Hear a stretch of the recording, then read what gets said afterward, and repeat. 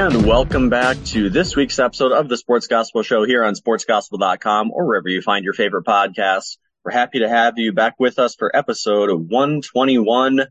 Darren and Andrew on this week's show. And we have to jump right into this. The news of the week came out not long before we recorded. Aaron Rodgers going down 4 minutes into his New York Jets career, out for the year with an Achilles injury. I didn't get to see much of this game, the joy of watching Monday Night Football on the West Coast when you kind of missed an entire half of football. But as soon as I jumped on my phone and turned on TV, this was the talk of the sports world. And we'll get your take on this as a diehard Packer fan. No matter who you are, you have to feel a little bit bad for Aaron Rodgers and the Jets. The Jets have to have sold their soul to Satan or done something to just curse after curse after curse on the Jets. I was one who bought in. I thought Rodgers was going to bring a fire to this team, and they were at least going to be a playoff team. Maybe not win the very tough division, but I thought Rodgers and the Jets would at least be in the playoffs, and now they're scrambling. We'll get to more what the future holds for them here in a minute, but we want to talk about what happened and just kind of the ramifications. But Aaron Rodgers, I would argue, is one of the two most recognizable players in the NFL. I think he and Mahomes are 1 and 2 right now, whichever order you think is first. Top 5 most famous athletes in America right now. I would say Aaron Rodgers is up there. Now he's out for the season, and who knows what this means for the future of his career. But Mr. Packer, how did this feel for you? It's kind of sad. In more ways than one, right? Being an Aaron Rodgers fan and a Packers fan at the same time, it's sad. This does very much likely end his career. It's really tough to bounce back from this kind of thing earlier in your career. Much harder to do it at the age of 39. So I don't know. I mean, I think Aaron will try to make it back maybe, but I don't know. I could just see him saying, well, that's kind of it. It's been decided for me. I'm moving on into retirement, basically. So, it's sad in that regard that those were the last 4 plays of his career, and he tore his Achilles in one of the last 4 plays of his career. As a Packers fan, though, being the true Packers fan that I am, I'm sad because he's not going to play 65% of the offensive snaps, because that's what the Packers needed him to do in order for that second round pick to become a first round pick. So I know that sounds really cold to say, but the Packers lost out on a little bit here too, not just Jets fans. So don't feel just sorry for the Jets fans. Feel bad for the Packers fans who lost out on their first round pick. And I don't want to make light of this and sound cold, but the man who sacked him for this, Leonard Floyd, spent some time playing where? Chicago. With the Chicago Bears, and that long-running Aaron Rodgers owns the Bears, and it is a former Bear who gets him. Again, total freak thing, not like Floyd was gunning for him. This wasn't a bounty gate situation, but just that weird kind of cosmic how paths intersect type thing. Yeah, and, I don't want to – I know I said this to you in private, but I'm going to say it here, but we knew the Jets O-line was bad, right? And I kind of had this feeling going into the season that because the Jets O-line was so poor at pass blocking, for sure, that something was going to happen to Aaron, because a lot of people thought that he was going to be, I don't know why, but just this rejuvenated guy that was going to be able to move around like he could back in like 2014 when he won MVP back in 2014, but that was 9 years ago, and he's lost like 2 or 3 steps since then. And so he's not really able to extend plays or use his legs the way he could maybe more in the prime of his career. That is gone. And so you have to invest a lot in the offensive line. And so people made a big deal about Green Bay not getting him wide receivers. And I understand the criticism to an extent, but you're mostly wrong about that if you're criticizing that. But the one thing you can't criticize that Green Bay did really well was they always put a really great offensive line around Aaron Rodgers. They always had an offensive line that could pass block really well. and especially later in his time with Green Bay, because they understood that Rodgers didn't have the escapability that he had earlier in his career. So I don't understand what people were thinking when he goes to the Jets and they see Garrett Wilson, Breece Hall, Allen Lazard, whatever.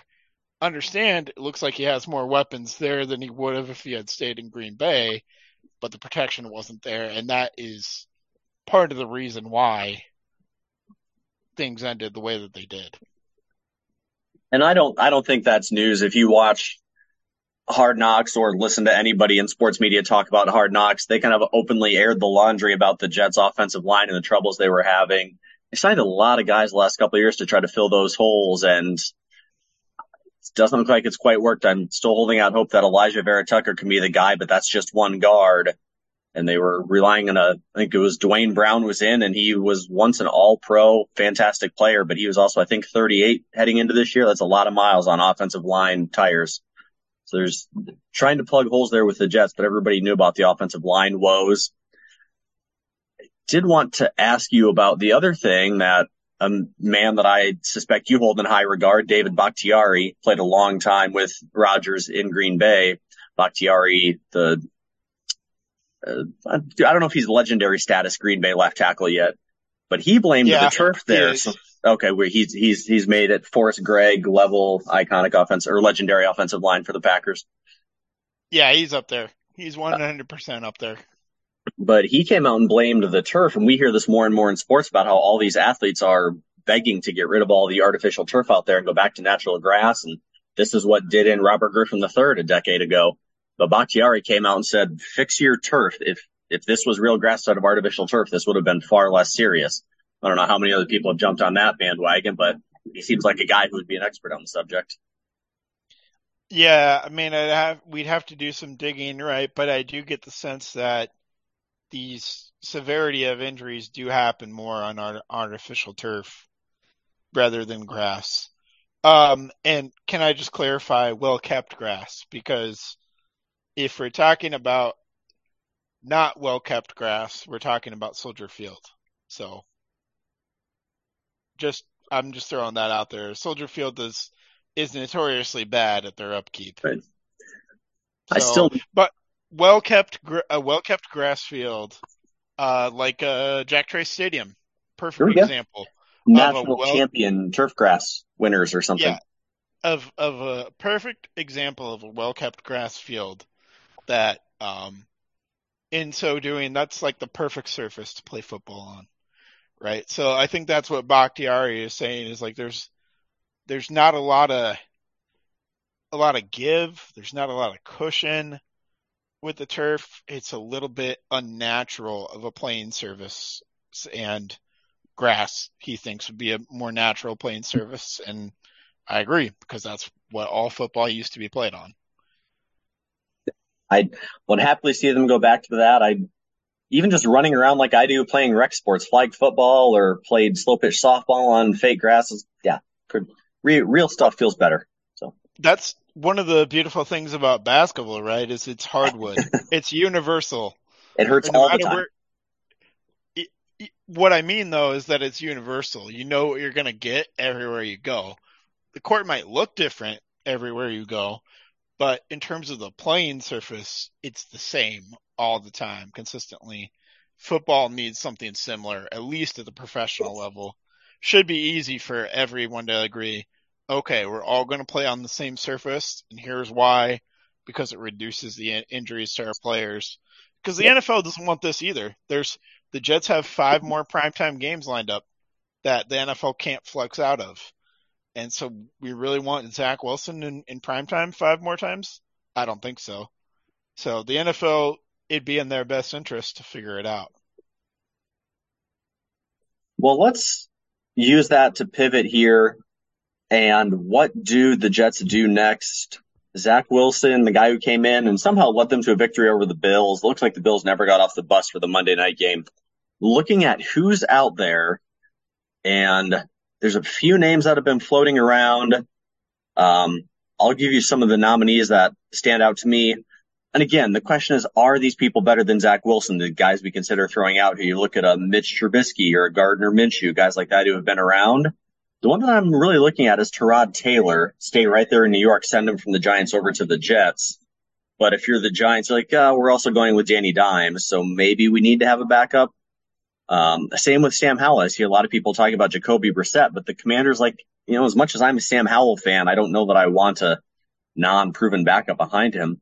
So I'm looking around out there. The ones you seem to hear a lot of are Andy Dalton and Jameis Winston. Is there anybody that stands out to you as should the Jets look at this guy, ride with Zach Wilson, or go to the free agent pool for a Carson Wentz or bring TB12 out of his second retirement? Tom Brady would have an even worse time than Aaron Rodgers behind that offensive line. It's a fun tinfoil theory once people started thinking around like, Brady can probably still do it. He's probably still in great shape. I'm sure he's in just fine shape. But again, he came into the league slow. He's only gotten slower with age.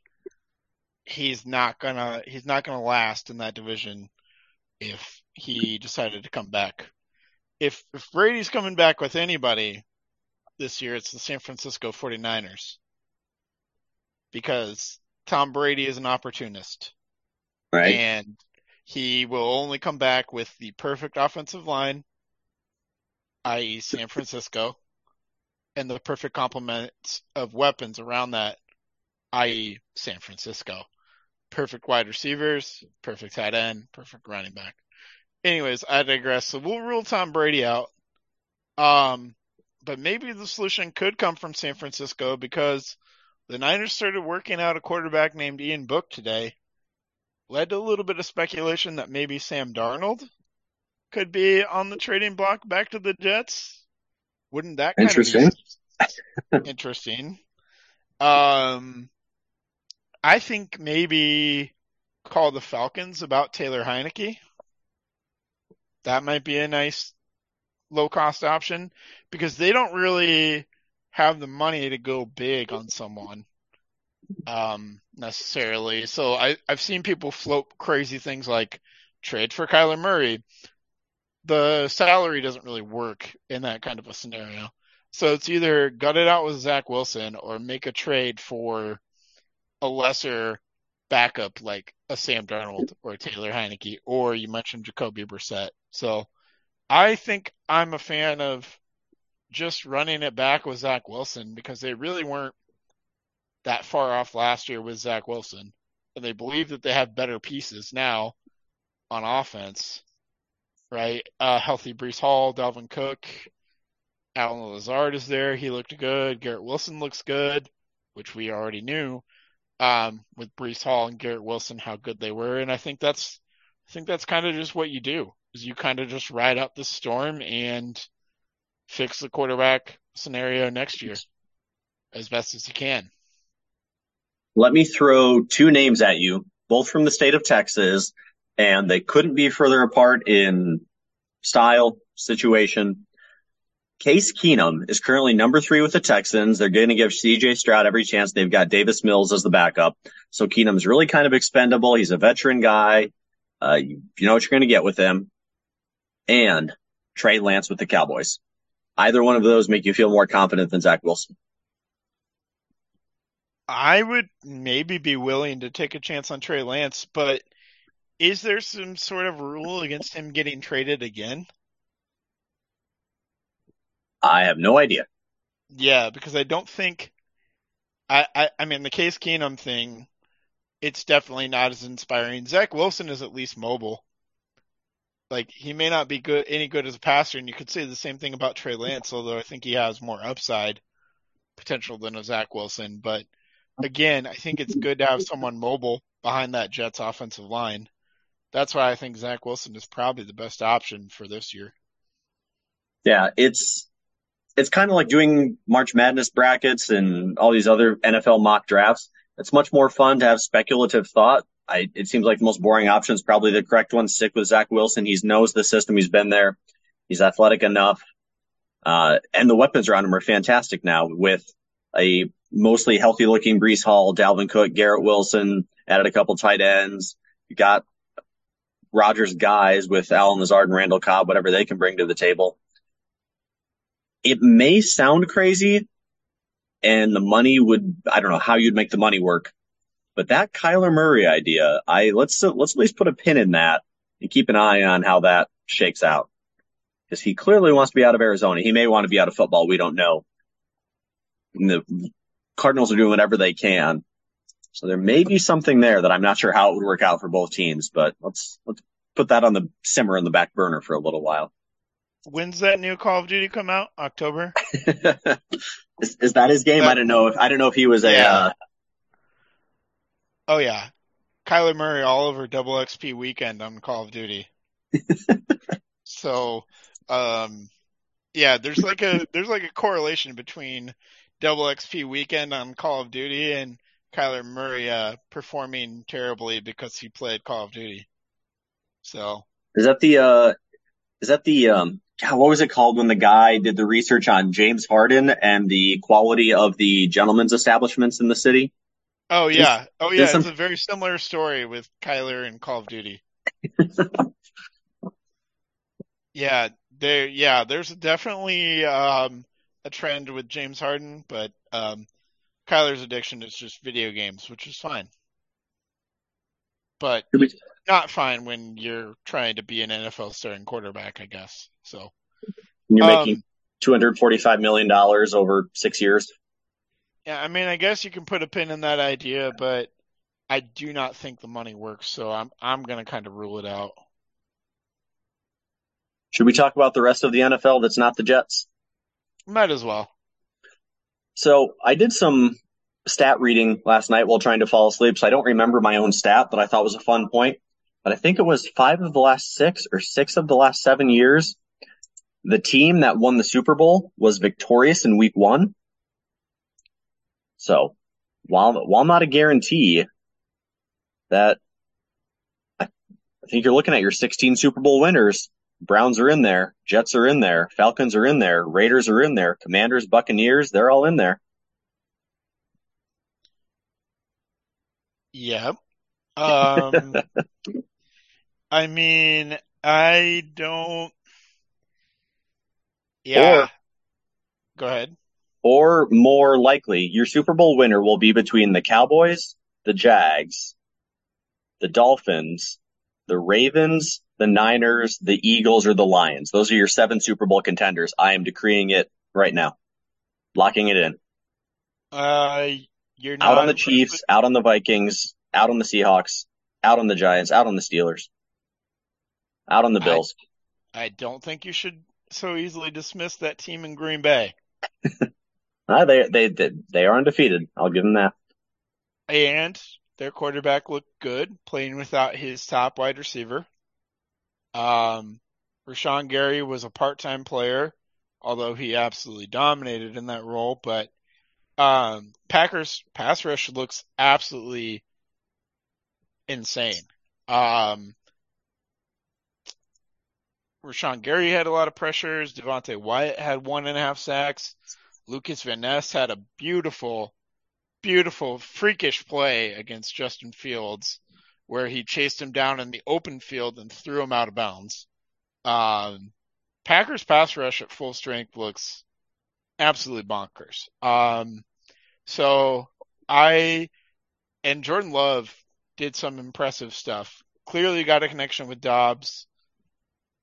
Had a couple other plays that he could have made, but overall it was a great debut for Jordan Love. And again, the Bears probably aren't the best barometer because I don't think they're a very good team, but I think we're in wait and see mode and we can't just simply cross off the Packers at this point. So throw them in there with all those other teams you mentioned, because I agree.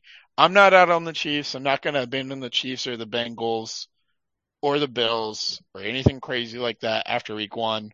I'm maybe a little bit higher on the Dolphins, especially again, big if Tua can stay healthy. I put in a nice preseason bet on the Dolphins to win the AFC East. I feel really good about it after seeing week 1. And you really good.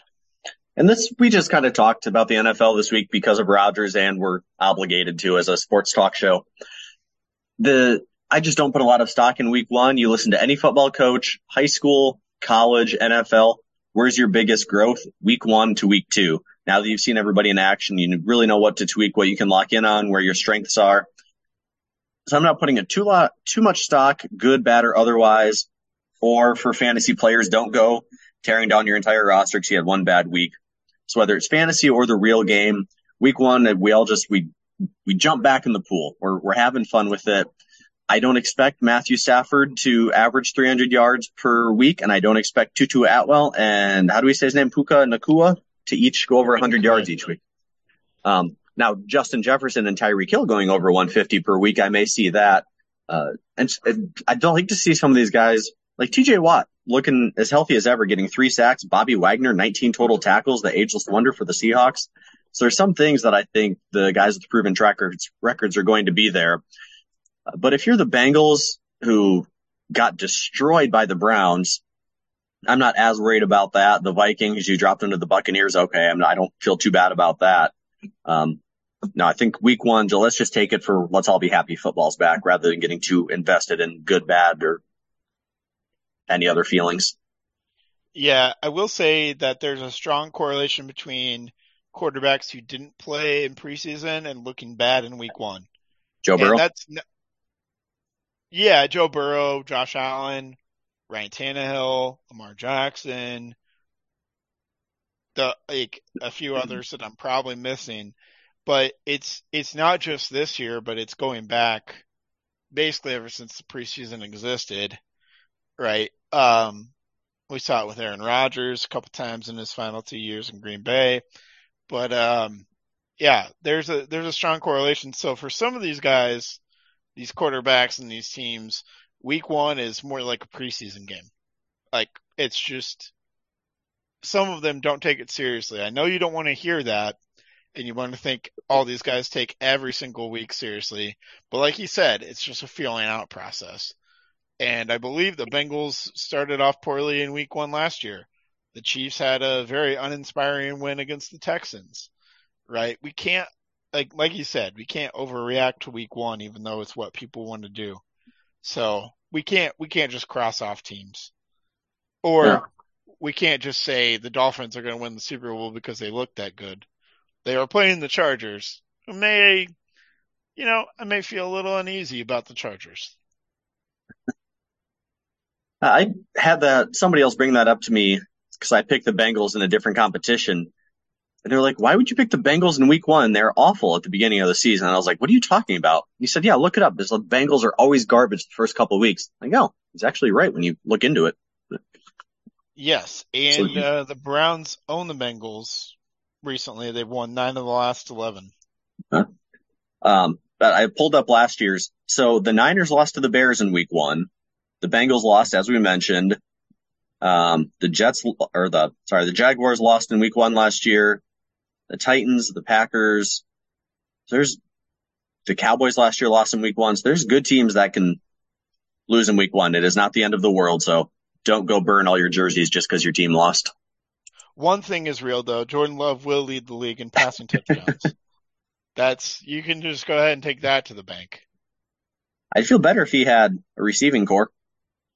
He does. Romeo Doubs had 2 receiving touchdowns. Christian Watson is his best receiver, and he's not even in yet. Jordan Love is taking over. There is one overreaction I will allow. One fan base that I would be concerned. New York Giants. What was that? I missed most of Sunday's game. I was out doing other stuff. I get home, turn on the TV, and it's 33-0. I like the Cowboys. I don't think Cowboys are 40-0 over the Giants level good, but that is the one where, luckily they get Arizona this week. They get to go to the desert to play the Cardinals, so that may be a bounce back opportunity, but that's the one team where I would be questioning what is happening with my team. Yeah, we need to see them absolutely just blow the doors off the Cardinals in week 2. Cardinals are a bad team. We need to see the Giants go there and just completely blow the doors off of them to feel any sort of good. So setting the table here for week 2, great Thursday night game, which we don't get to say very often. Vikings at Philadelphia should be a fantastic matchup, but you have to have Prime Video to watch it. Your Packers going to Atlanta, so at least you'll have that to care about. Ravens at Cincy. Seattle at Detroit is a game I feel like won't get a lot of coverage, but should be sneaky good. Chiefs Jags in an AFC contender battle. We'll see how the Jets look. They have to go to Dallas, which doesn't feel like the defense you want to play when you're feeling things out. The Sunday night game will be the Dolphins at the Patriots. And then we have a Monday night doubleheader, but neither one of them really stand out to me. So I think those are the games to really keep an eye on for me. It is what do the Jets look like at the Cowboys, and then that Seahawks-Lions game. I am a little bit out on the Seahawks, if only we need to know what's going on with their starting offensive tackles before we can determine whether or not the Seahawks have a chance. Because they lost both of their starting offensive tackles against the Rams and looked horrible after they couldn't come back, and understandably so. Not a lot of teams have the depth to withstand those kinds of losses. The Seahawks don't. Not a lot of teams do.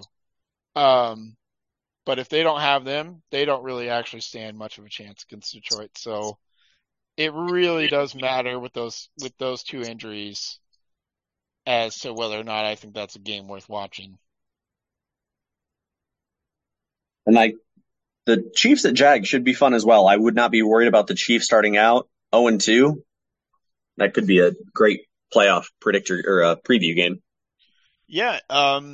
Again, injury probably going to play a factor there because the Chiefs kind of looked different without Travis Kelce. Now, some of that is credit to the Lions defense, who I think is vastly improved over last year. They have a lot of playmakers. They have playmakers at every level of the defense now. Hutchinson on the edge. You got Jack Campbell in the middle. You got Brian Branch and maybe others back in the secondary. You've got guys who can make plays at every level of the defense now, along with the offensive guys that we know about. Gibbs maybe didn't have the most inspiring debut. Laporta had a pretty good debut. Amon-Ra is who we thought he kind of was. So I don't know. The Lions are pretty good, but yeah, Chiefs-Jags, I think that will be a good game as well. The Trevor Lawrence-Calvin Ridley connection looked phenomenal. It looked kind of like when Diggs first got to the Bills, that kind of a connection that Allen and Diggs kind of formed kind of instantly. That's really what Lawrence and Ridley looked like on Sunday against the Colts. They looked to be really in sync, and Ridley had a really great game, and looks like Trevor Lawrence might go to another level with the receiving weapons that he has now with Ridley there. Keep an eye on the Jags. Legitimate Super Bowl contender, as strange as it may feel to say.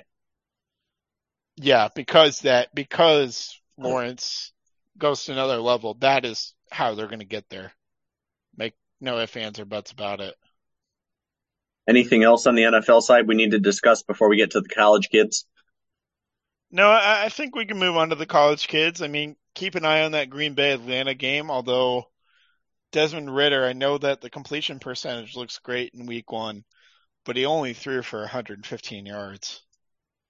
And going to need a little bit more than that against Green Bay. It's, Justin Fields is a really elite runner, but not a great passer. And Ridder is not quite the runner that Justin Fields is, and maybe roughly the same, maybe worse as a passer. So it really will come down to, can Green Bay stop the run? Green Bay's got a great schedule to, like I said preseason, if they can get past this Atlanta game, I really think 3-0, maybe even 4-0 in the cards. So could be 3-0, Green Bay, 3-0 Detroit in week 4, I believe. So that's what I'm rooting for. It's a battle of 3-0 teams in week 4. So that's the only other thing I would keep an eye on. Speaking of good schedules, the college football world has given us the opposite of that this week. Just a weird week 3. Not everybody, but a lot of teams maybe taking a week off before conference play gears up. It's not a whole lot for me to discuss on the actual schedule this week, but looking at what we've seen through 2 or 3 weeks, I just want to look at the power conferences to see who looks like the real deal, who surprised you, who concerns you. We'll start here with the ACC, and the Clemson Tigers very much concern me as somebody who picked them to win the ACC and maybe be a playoff team. As much as I don't want to admit, after they got obliterated by Duke, they are basically going to have a perfect season getting the bounce back win over Charleston Southern. But they would now have to run through Florida State, Miami, Notre Dame, and North Carolina unscathed to even have a shot. I'm not going to say the ACC is great, but at least through the first couple of weeks, Louisville looking surprisingly good. Florida State, as we expected, it looks great. Miami and North Carolina both looking strong. You're kind of next tier down with Wake and Louisville are undefeated. So the ACC, again, it feels kind of like the haves and have-nots here. I'm mostly worried about Clemson, but I think your top three, FSU, Miami, and UNC, look great. I kind of think ACC is Florida State and everybody else. Just the way Florida State looked against LSU, I think they're on a whole other level. I think it's Florida State at the top, and then take your pick of Clemson, North Carolina, Duke, Miami on the next tier down. Those are really interchangeable. And I think we're seeing, and we can talk about this in the SEC too, I think we're seeing how a coach like Dabo, who insists on not using the transfer portal, who hasn't really bought into the NIL stuff like some of these other schools, and kind of suffering for it, right? And so on the opposite side, you've got Florida State, who's all in on that kind of stuff, and they're reaping the benefits of that this year. They brought in Keon Coleman. They brought in other transfers on defense as well, and it's taken their team to a different level. So, I mean, it would shock me, but I think if Clemson were to somehow beat Florida State, I mean, I'm not going to rule it out, but I really think Florida State is the real college football playoff contender here, and everybody else is kind of notch, maybe two below that. Well, I am ready for Miami or Drake May and company at North Carolina to knock off the Seminoles. With Mario at Miami, gonna have a great offensive line. This Cameron Kinchens is All-American everything.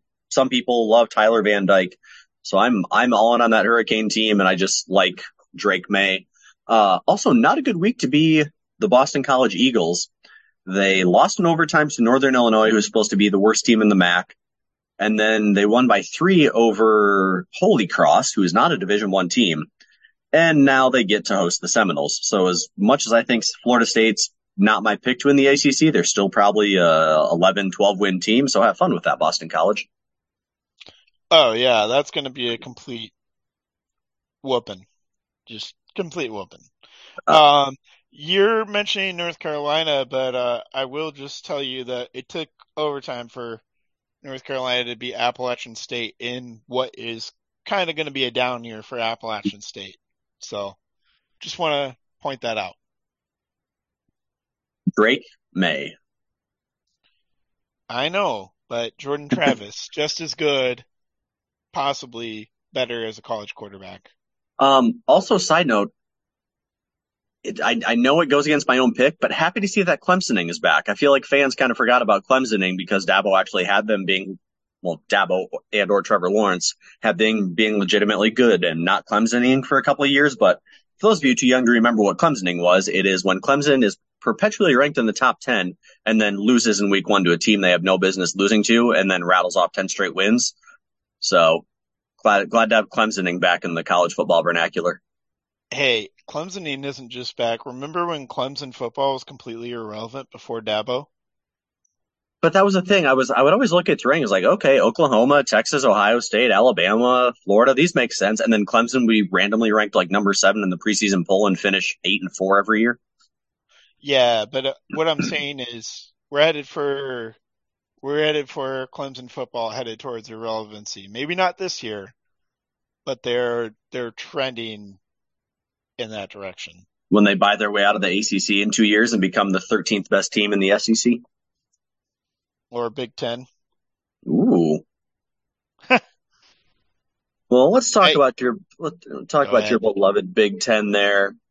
Yep. Not yes. Yeah. With the Big Ten, I guess we can go through it, but I think the playoff contenders here are Michigan and Penn State. Yeah, not a whole lot I think has really shocked me in the Big Ten here. Again, I try not to pay attention to Big Ten football as much as I can. Good for Rutgers to be 2-0. I hopefully they can at least get to 6-6. Maryland, I thought people were high on as maybe a dark horse team, and it feels like they're 2-0, but feels like it's been ugly getting to 2-0. Michigan's kind of just working out the kinks till they play a real game. Michigan State has all kinds of issues that are probably not going to go well for them, and Indiana is being Indiana. Yeah, really not a lot surprising here. So far, the Big Ten kind of looks like the Big Ten, unless you want to be concerned about Nebraska. And very happy to see Washington State beat Wisconsin. That filled me with Yeah. joy with the Pac-12 after dark. But really, Nebraska being terrible, maybe the only head scratcher here.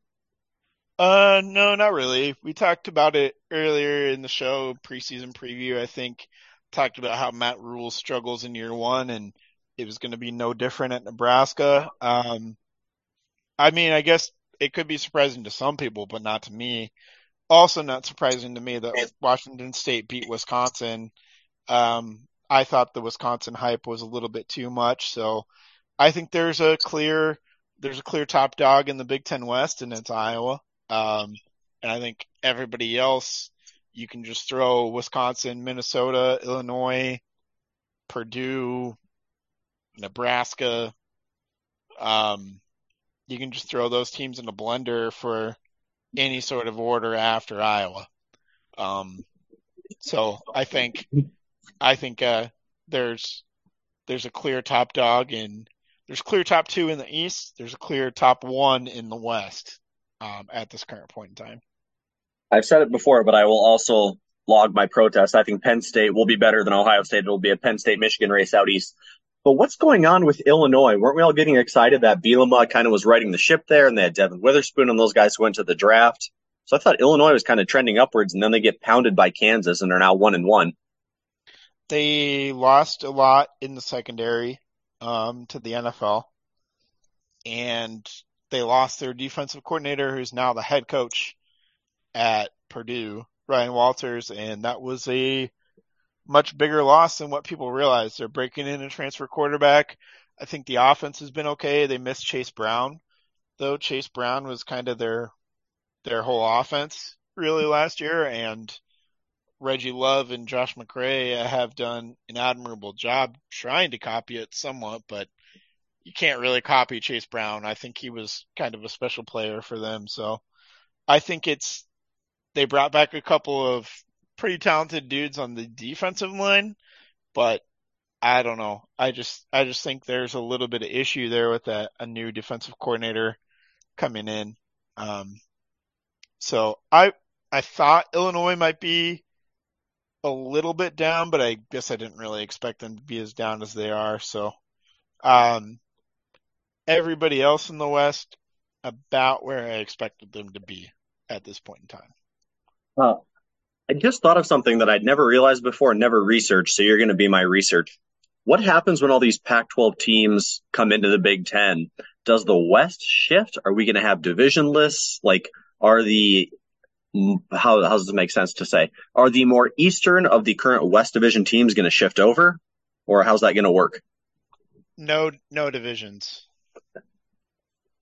So the divisions are going away after this year, and they'll put teams in kind of sort of like pods, and they'll just try and rotate the schedule around in a whatever they determine to be fair and even way. I'm not even really sure if the Big Ten has figured out all the logistics of it yet, but I can tell you that like divisions are going away. I don't think they're not gonna split into like four divisions or anything like that, but they might for like the purposes of scheduling, but not for the purposes of the standings. It will just be one big conference in terms of standings, and they'll just have Gotcha. rules for tiebreakers and things. Um, And like we've talked about before, I've heard whispers I think there's a really strong chance that the Big Ten decides to go to 10 conference games next year. Love it. More, Just more, because, more yeah, conference, fewer powder puffs. correct. Yeah. Well, I mean, more conference, but also that might mean, there's a lot of ramifications. But basically, the Big Ten wants to potentially shift to 10 so they can get more of the new teams matched up with their current teams. They Gotcha. want to have more chances at getting Ohio State versus USC, Michigan versus USC, Gotcha. right? Oregon, Michigan, Oregon, Penn State, Oregon. They want those matchups to happen on a more frequent basis, and so the only way to do that is to add an extra conference game every year. All right. Well, a conference that has not played a single conference game yet this year is the Big 12. I don't know that there's been a lot of news out of the Big 12. The teams we thought would be good. The teams in the middle are in the middle. And Baylor kind of looks especially bad. Questions there. Texas Tech is 0-2, which I watched most of that game. First time they're 0-2 since 1990, which sounds crazy because they've had down years, but they must play some lower level competition early in the year. They should have beaten Oregon. Do not be fooled by Texas Tech's 0-2 record. They are every bit a top 25 team. I think they'll claw their way back in there when they get to feast on the West Virginias, the Houstons, the Baylors. I don't really know what there is to make of this conference other than maybe you feel better about Oklahoma. They've outscored their opponents 101-11. People thought Brent Venables may be in trouble. See what happens when conference play finally kicks off here. But to me, I don't see anything real wild in the Big 12 except for that nice Texas win. TCU is definitely down. Yes. I think Kansas State is pretty good yet again. So I really think this conference is Texas, probably the top team, and then maybe Oklahoma and Kansas State a notch below that, which I'm not sure if that's what people expected preseason, but that's kind of where we are. And then you can just kind of, I don't really know. Kansas might be better than what people expected. Feels like they're all going to go 6-6 somehow. Like one team's going to get way ahead and the rest are all just going to be a big conglomeration in the middle. Right. Well, and then Houston. Well, no, West Virginia is definitely the worst team in the Big 12. That's not even a question mark. I think West Virginia is the worst. And then after that, it's just like take your pick of Houston, Cincinnati, Iowa State, Baylor. Those are kind of the teams that are going to be kind of in that bottom rung. And then it'll be some sort of like TCU, UCF, Texas Tech, Kansas.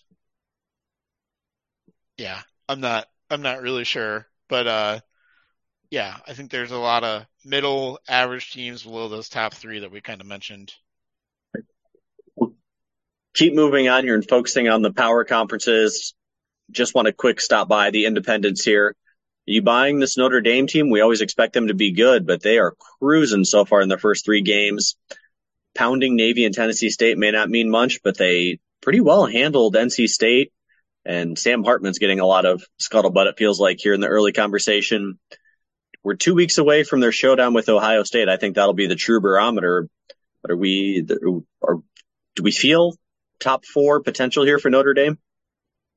No, I don't feel top four potential yet, and I'm not sure that I will, even if they do beat Ohio State, as I don't feel Ohio State is a top four team, or maybe even a top 10 team. I'm not feeling good about the Buckeyes through the first couple weeks here, so I think no, I'm not seeing Notre Dame as a playoff contender at this point in time. Moving on to the Pac-12, doing this alphabetically. The Conference of Quarterbacks, they were crushing it early in the year. I think they were 18-0 heading into the Pac-12 after dark, and unfortunately dropped a couple with, Cal had Auburn on the ropes before dropping that one. Stanford lost to USC, so we're going to pick up a loss there. Arizona schools are 1-1. This is a wide open race. We still, when the dust settles, I think we're going to be looking at what we thought with the USC, Oregon, Washington on top. But DJU at Oregon State has looked amazing. Washington, who I've been downplaying all year, they were cruising. What they did to Boise State, I did not see coming. Good to see Wazoo and UCLA playing well, and then good old quiet, reliable Utah putting the hurt on Florida early in the year. And there's that good old fashioned physical football that Whittingham always plays. Would like to see a healthy quarterback in there for them. But right now, the Pac-12 looking good in their last year of existence. Yeah, definitely. I think Utah, they're trying to go 3 in a row, right? I think if Cam Rising gets healthy, I don't see anything to suggest that Utah can't do that. USC offense has looked phenomenal, and we knew they would be yet again with Caleb Williams coming back at quarterback, and that's not the question, but we kind of wondered if the defense would improve at all, and the answer so far is not really. I know what they did to Stanford, but Stanford, first-year head coach, Troy Taylor will probably get it going at a certain point in time, but a severe lack of talent there for Stanford. Washington, yes, I will admit that maybe I was a little bit down on Washington preseason, and I still think there's potential. We know about Michael Penix's injury history and just kind of hope that doesn't pop up, but they beat the brakes off Boise State, and I think that was kind of the most impressive thing that they've done, because I expect Boise State to be in contention for the Mountain West title, and they made them look like they were just some sort of FCS school coming in there, which I didn't really expect.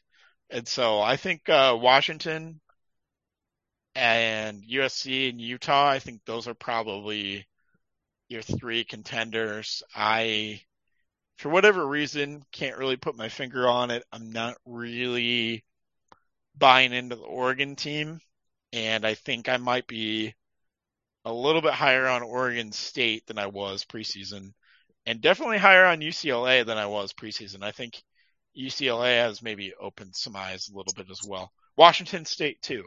So I think this is a really great last year of Pac-12. It's kind of sad that it's ending, but at least it should be a heck of a lot of fireworks. But unfortunately, no one will be able to watch it because no one gets Pac-12 Network.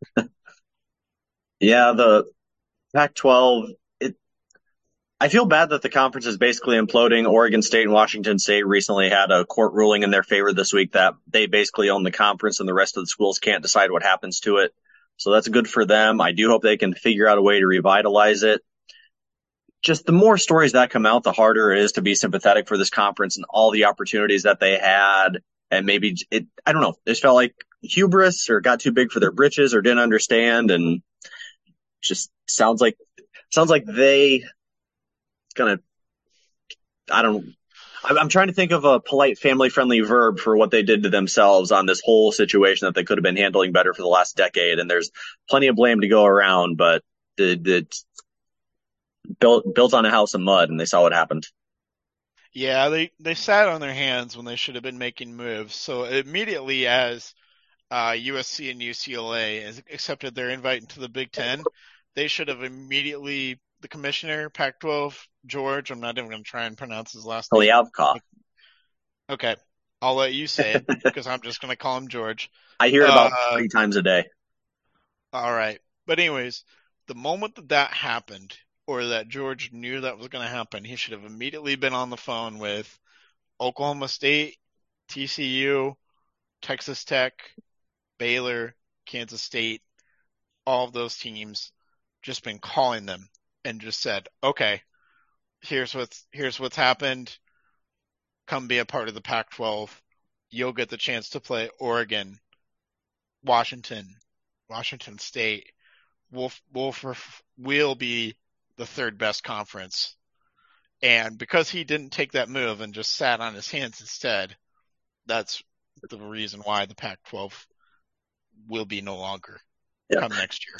And Kliavkoff, basically he inherited having a 7-2 offsuit poker hand while everybody else at the table was sitting with a 4 of a kind or a flush. And he was dealt a bad hand, but doesn't seem like made the right moves to make it better. And it's from the school presidents to all these various people who were involved. There's plenty of stakeholders who had just, the vibe I often got was, well, we are the Pac-12. We we are the academic elites of America. We will not kowtow to you Big 12 schools are not good enough to be in our conference. And then everybody's like, yeah, no, this is about football TV money. And then they just couldn't get out of their own way. 100%. Yep. And they had a similar hand from the Big 12 as the Big 12 does in that regard in terms of football TV money. And they, you know, Big 12 has a 7-2 hand when it comes to that, minus Texas and Oklahoma. So, right. So, but yeah, basically it was a war between Big 12 and Pac-12 as to which one of the two is going to survive. And Big 12 made the moves, Pac-12 didn't. And that's why we are where we are. Let's hope they go out with a bang here. One final good season from, looks like most of them will be in contention here for a while. And I think if they're going to go out with a bang, as in one of their teams winning a national championship, it won't be USC. I think it'll have to be Utah or Washington. I honestly do. Everybody's on the little engine that could, cheering for Oregon State, though. They've kind of become the collective West Pacific Northwest fanboys are all in on Oregon State because they're the ones who stuck around. I like it. It's a great story. Let's talk reality, though. It's not happening. Go down here to the likely top national title contenders.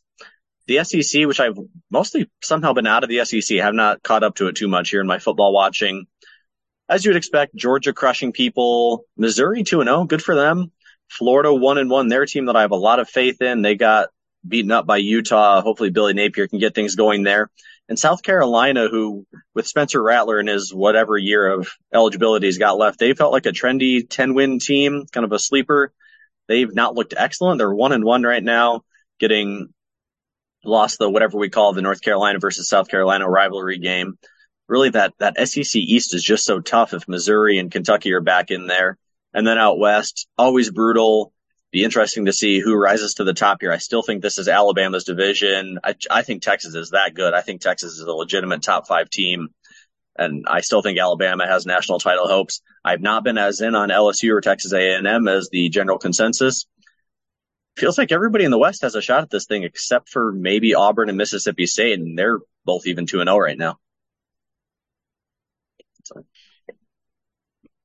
Yeah, I really think it's Georgia and everybody else kind of thing. We saw Bama and Jalen Milroe. I think he will grow, but I don't really expect him to be the type of quarterback that is going to take Alabama to the playoffs this year. And I'm kind of out on LSU as well. I really think Georgia is the lone contender from the SEC, and you have a lot of hope about Florida. I don't. I think that game against Utah with a backup quarterback, absolute mess. And I think guys are kind of jumping ship. A lot of hype about Tennessee, but I'm not really buying into that either. I'm not buying into any Arkansas hype, but that's just kind of where I'm at. I think Georgia is probably the best team, and I don't really think, kind of like what we talked about with Clemson, I think a similar situation applies to Bama in terms of the transfer portal and the NIL, because it used to be, before all that stuff kind of hit it big, maybe 2-3 years ago now, that Nick Saban would kind of just talk these guys into coming in and being the second string, even though they were 5 stars and could have started somewhere else. And with the advent of the transfer portal and NIL, these other schools are able to come in and say, hey, why are you sitting on the bench at Alabama? You could come start for me right away and boost your NFL draft stock. You don't need to sit at Alabama, because it used to be that basically Nick Saban had 2 first strings on both sides of the ball. And he doesn't really have that recruiting advantage for himself anymore. That just doesn't exist for Bama anymore. Granted, they're still a great program, but it's not the same level of dominance that we were used to before. It makes it more fun. Let's have some fun in the SEC. Open it up a little bit. Get more of these teams back in here instead of just Alabama v. Georgia with some LSU sprinkled in.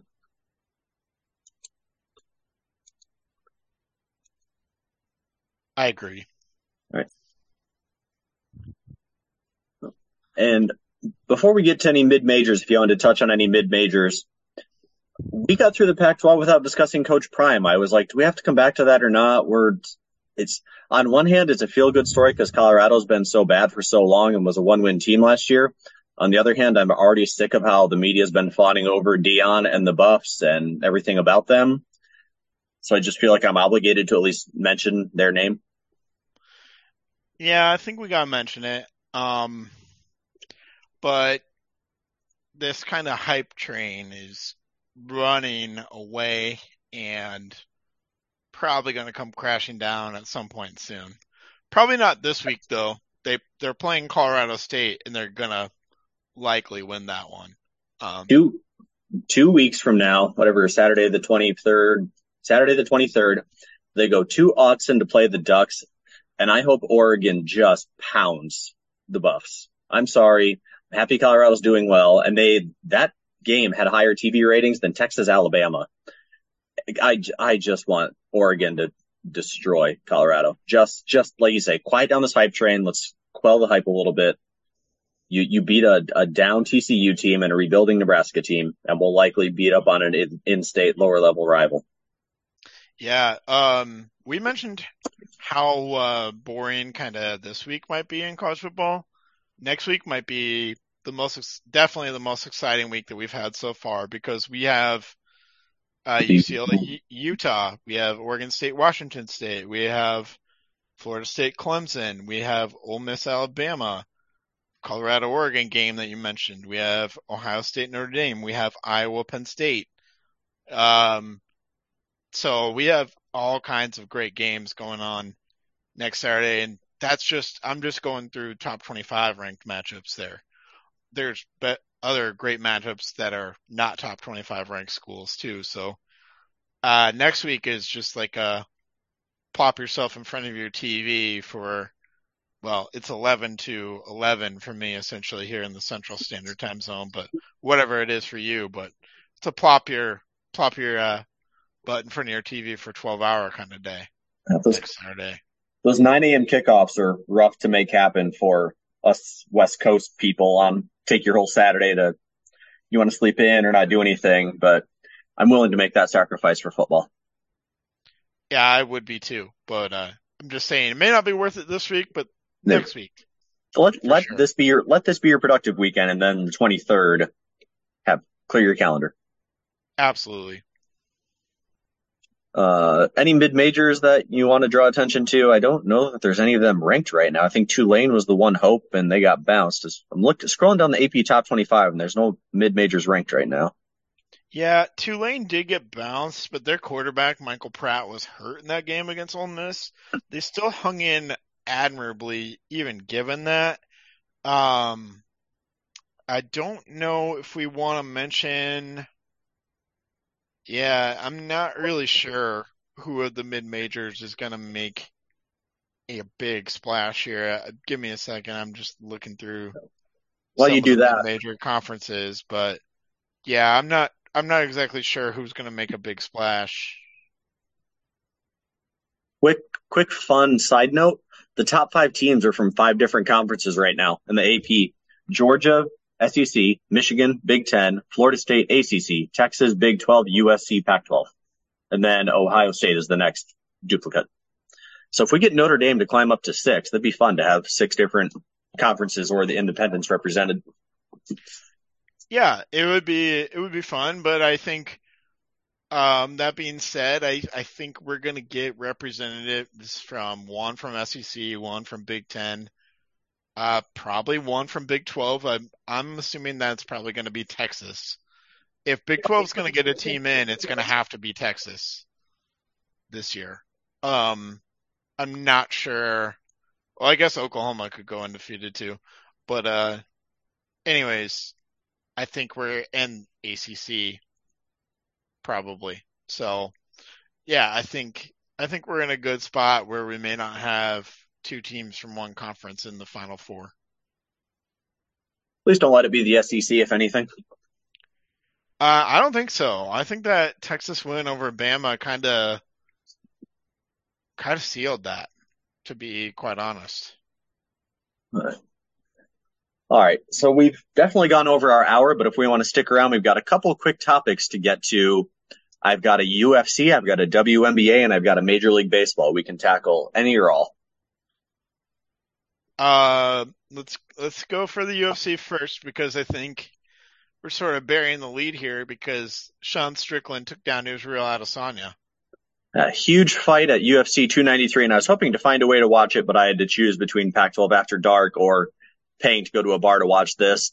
And I had people texting me, what should my wager be? Because they were getting deals like DraftKings had a deal where you could get Adesanya for plus 100. I was like, yeah, absolutely, you're taking Adesanya for plus money. I I think I wagered both sides of this and did a couple parlays, threw in a Tai Tuivasa just because he was plus money. Again, not a card that I really was super excited about, but that top fight, Adesanya and Strickland, two guys who are always going to put on a show. And on UFC, Strickland was a plus 440 underdog. Adesanya minus 600, a huge favorite. Adesanya lost his belt to Alex Preda, won it back, and now drops it to Strickland, who a great story, a great character. Check out Sean Strickland, UFC middleweight champion, if you get a minute. Won by unanimous decisions. A fantastic war between these two. Performance of the night award for Strickland. I'm going to be honest. I did not see this coming. Happy for the guy. I think happy for the $4 wager that I made on him, but a huge win for him. And yeah, just a fantastic championship fight. Yeah. I couldn't agree more with anything and everything you said. It was a whale of a fight. I thought Izzy was going to get knocked out in that first round. Actually, he got his bell absolutely wrong, and it looked like Strickland might have just knocked him out. And furthermore, I was all over an Izzy knockout because I thought that Strickland was going to kind of come out guns blazing, but he did not. He fought a well-controlled 5-round fight, and it was kind of crazy because it looked like he was in control virtually the whole time. For being that big of an underdog, it was just wild to watch him just be totally in control for 5 rounds against the champ. Happy to have him here. It kind of makes me wonder what they do next. Do they run it back with Izzy right away? I'd like to see a Dricus du Plessis get a shot at it, but once you get outside of those guys, Robert Whitaker, Jared Cannonier, Marvin Vettori, Paulo Costa, Derek Brunson, these guys all kind of been beating each other up. Happy to see Strickland get there, and just a huge win. Got to feel good for the guy to get to the top of the mountain and wonder what's next in that middleweight division. Yeah, that was kind of what I was going to ask you is what do you think is next? Is Pereira still around? I mean, do we want to set up a Strickland Pereira fight? He's up at light heavyweight. According to the UFC rankings, they list him as a light heavyweight right now, so I'm not sure what's going on there. There's another conversation we can get to. I think it makes sense if he wanted to drop, but if he's making a concerted effort, I don't think UFC would want to reward him with the first defense. I think they'll give it to somebody new. I think du Plessis is the guy to go with. Maybe Cannonier. I need to see what Cannonier and Whitaker fought each other lately. I think du Plessis would be my first vote. Okay. So Cannonier and Strickland fought last December, and Cannonier actually beat Strickland. So Cannonier lost a title fight to Adesanya, then beat Strickland, and then Cannonier won a fight in June. So that may be the fight. I like it. Yep, let's do Cannonier Strickland, and then pending results of that, winner of that takes on Izzy. Yeah. Well, that's one of the things I wanted to ask you about, and I sketched this out, and it's a little bit further down than I expected, so we have a little bit more time to think on it. But the next upcoming couple of UFC fights, we've got Alexa Grasso taking on Valentina Shevchenko. Grasso, the flyweight champion, Shevchenko coming to get her belt back. That's coming up, I believe, this weekend. And then UFC 294 is Islam Makhachev versus Charles Oliveira for the lightweight strap. And then you've got John Jones taking on Stipe in November at UFC 295. Stipe coming out of retirement to fight John Jones, who got fat and is now wrecking the heavyweight division. But I was kind of thinking ahead, where does that leave us building up? Because I feel like UFC 300, they're going to try to make that the biggest card ever. And if we figure one UFC fight per month, that would put that in April. Not sure if UFC would do that or push it out to later, if there's any special weekend that they would pick. But I was curious what kind of fight they would go with. And I was kind of researching all the champions. We've had more turnover. There was a while we thought Usman and Oliveira and Izzy were going to be these champs that were going to have runs like Anderson Silva or George St. Pierre, but we've had a lot of turnover. Jamal Hill, who's listed as the light heavyweight champion, was injured his Achilles, so now that belt's up in the air. Yuri Prochaska, the previous champion, also relinquished it via injury, and there was a fight, I think it was Ankalaev and Blachowicz fought to a draw, so that belt's just floating out there wide open, has not been defended. And then Leon Edwards hasn't defended the welterweight. So light heavyweight and welterweight are the two belts that have had the longest time since they've been defended. So we'll see how the schedule fills out, but I'm trying to think what would main event UFC 300 that would get the average fan to watch, because you know they're going to want to put on a huge card. Yeah, you need John Jones, you need Izzy, you need Kamaru, you need. Is that too early though? Is Jones fighting November and then April? Is that too many back to back? As he could lose to Stipe for all we know. Is whoever wins the heavyweight belt in November, is that too quick to come back in April? Defend again? Yeah, probably. I mean, you probably need Sugar Sean for UFC 300. Because that'll be a nice long break for him. He'll have about 7-8 months. Because those are the guys who have defended Sean O'Malley, Alexander Volkanovski defended not too far. Those guys have had pretty recent title defenses. I think had Adesanya won, you would have scheduled him to be on that card. That's what I'm trying to figure out as we schedule this, because I think in December they'll have the light heavyweight bout, and I think in January you'll have to have that welterweight bout with Edwards versus Colby or Usman or whomever it may be, Khamzat Chimaev maybe. And then I think Weili Zhang and Thug Rose will have to battle for the strawweight belt. So I'm like, okay, UFC 300, let me know which of these fights gets your attention. John Jones versus Tom Aspinall, who's the kind of up-and-coming heavyweight, doesn't really have name recognition yet, but he's supposed to be the next big thing at heavyweight. Conor McGregor versus Nate Diaz. Islam Makhachev versus Justin Gaethje. Sean Strickland versus Dricus du Plessis. Ronda Rousey coming back to take on Shevchenko. I'm not sure what weight that would be. I think Shevchenko would have to bulk up a little bit. And then I was thinking about Sugar Sean. I don't know who he would fight, though. So I was like, could you do a Sugar Sean versus McGregor? I think that'd be a huge draw.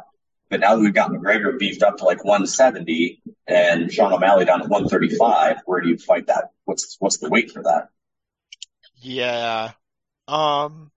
These are great questions. I'll say no to the Rousey thing. McGregor Diaz, yes, absolutely 100%. Just have that fight forever and ever and ever. They can never fight too many times. Right. And I think this might be a great time to go ahead and get Paddy Pimblett.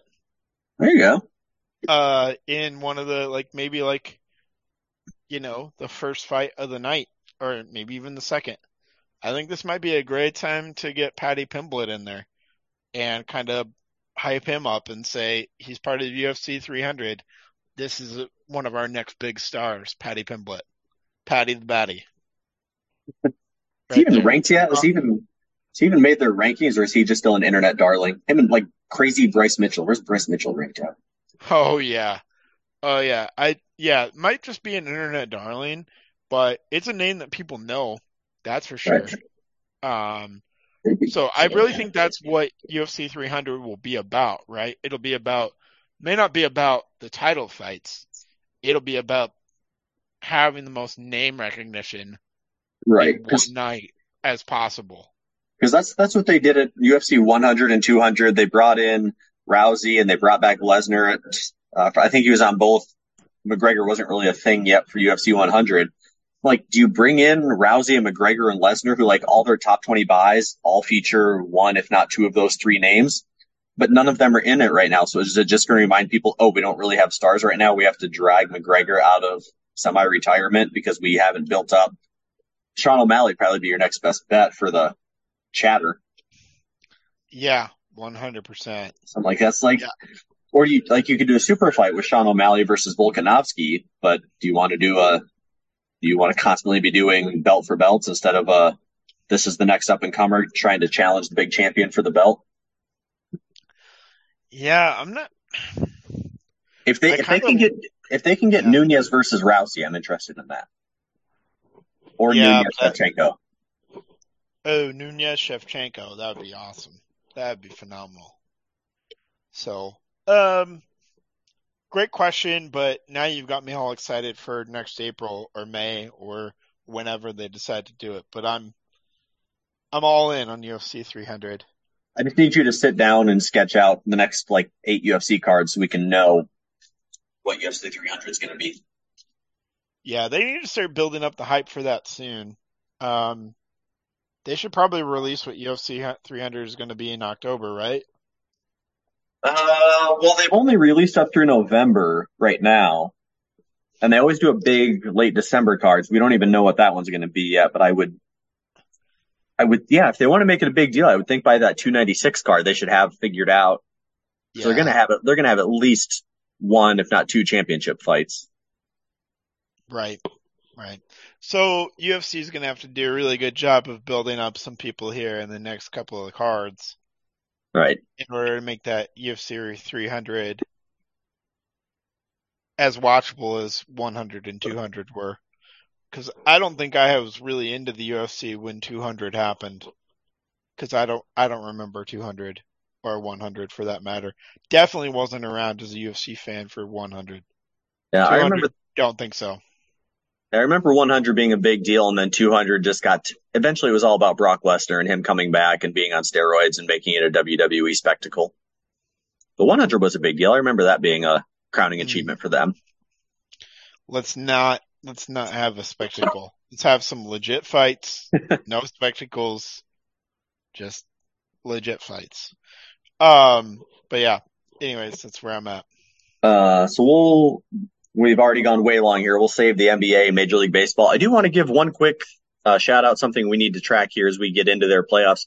WNBA postseason is basically upon us. Smart money is bet all your money on the Aces. If you want to have a little bit more fun, I think the Connecticut Sun can do it. This basically feels like it's Las Vegas versus New York, the two super teams. Got teams like Atlanta, Minnesota having nice years, kind of floating around 500, but still they'll be in the playoffs. It's basically Aces and Liberty are your prohibitive favorites, though. If you want to get in on the WNBA, we'll have more coverage on that as their playoffs get underway. Good to know. Phoenix is terrible for some reason, and I don't know why. We'll need to look into that, why they're 9-31 when they have a decent amount of talent there. That is, you're right. That is mildly interesting. All right. Well, thank you all for joining us in this extra long, loaded show. So much in the sports world we want to get to. That's what's great about this time of year when there's about 7 or 8 different sports going on. We'll get some basketball previews, MLB postseason, NASCAR postseason, NHL preview. We'll keep going with UFC and football and everything in between. We thank you all for joining us. We will see you next time. Keep your stick on the ice.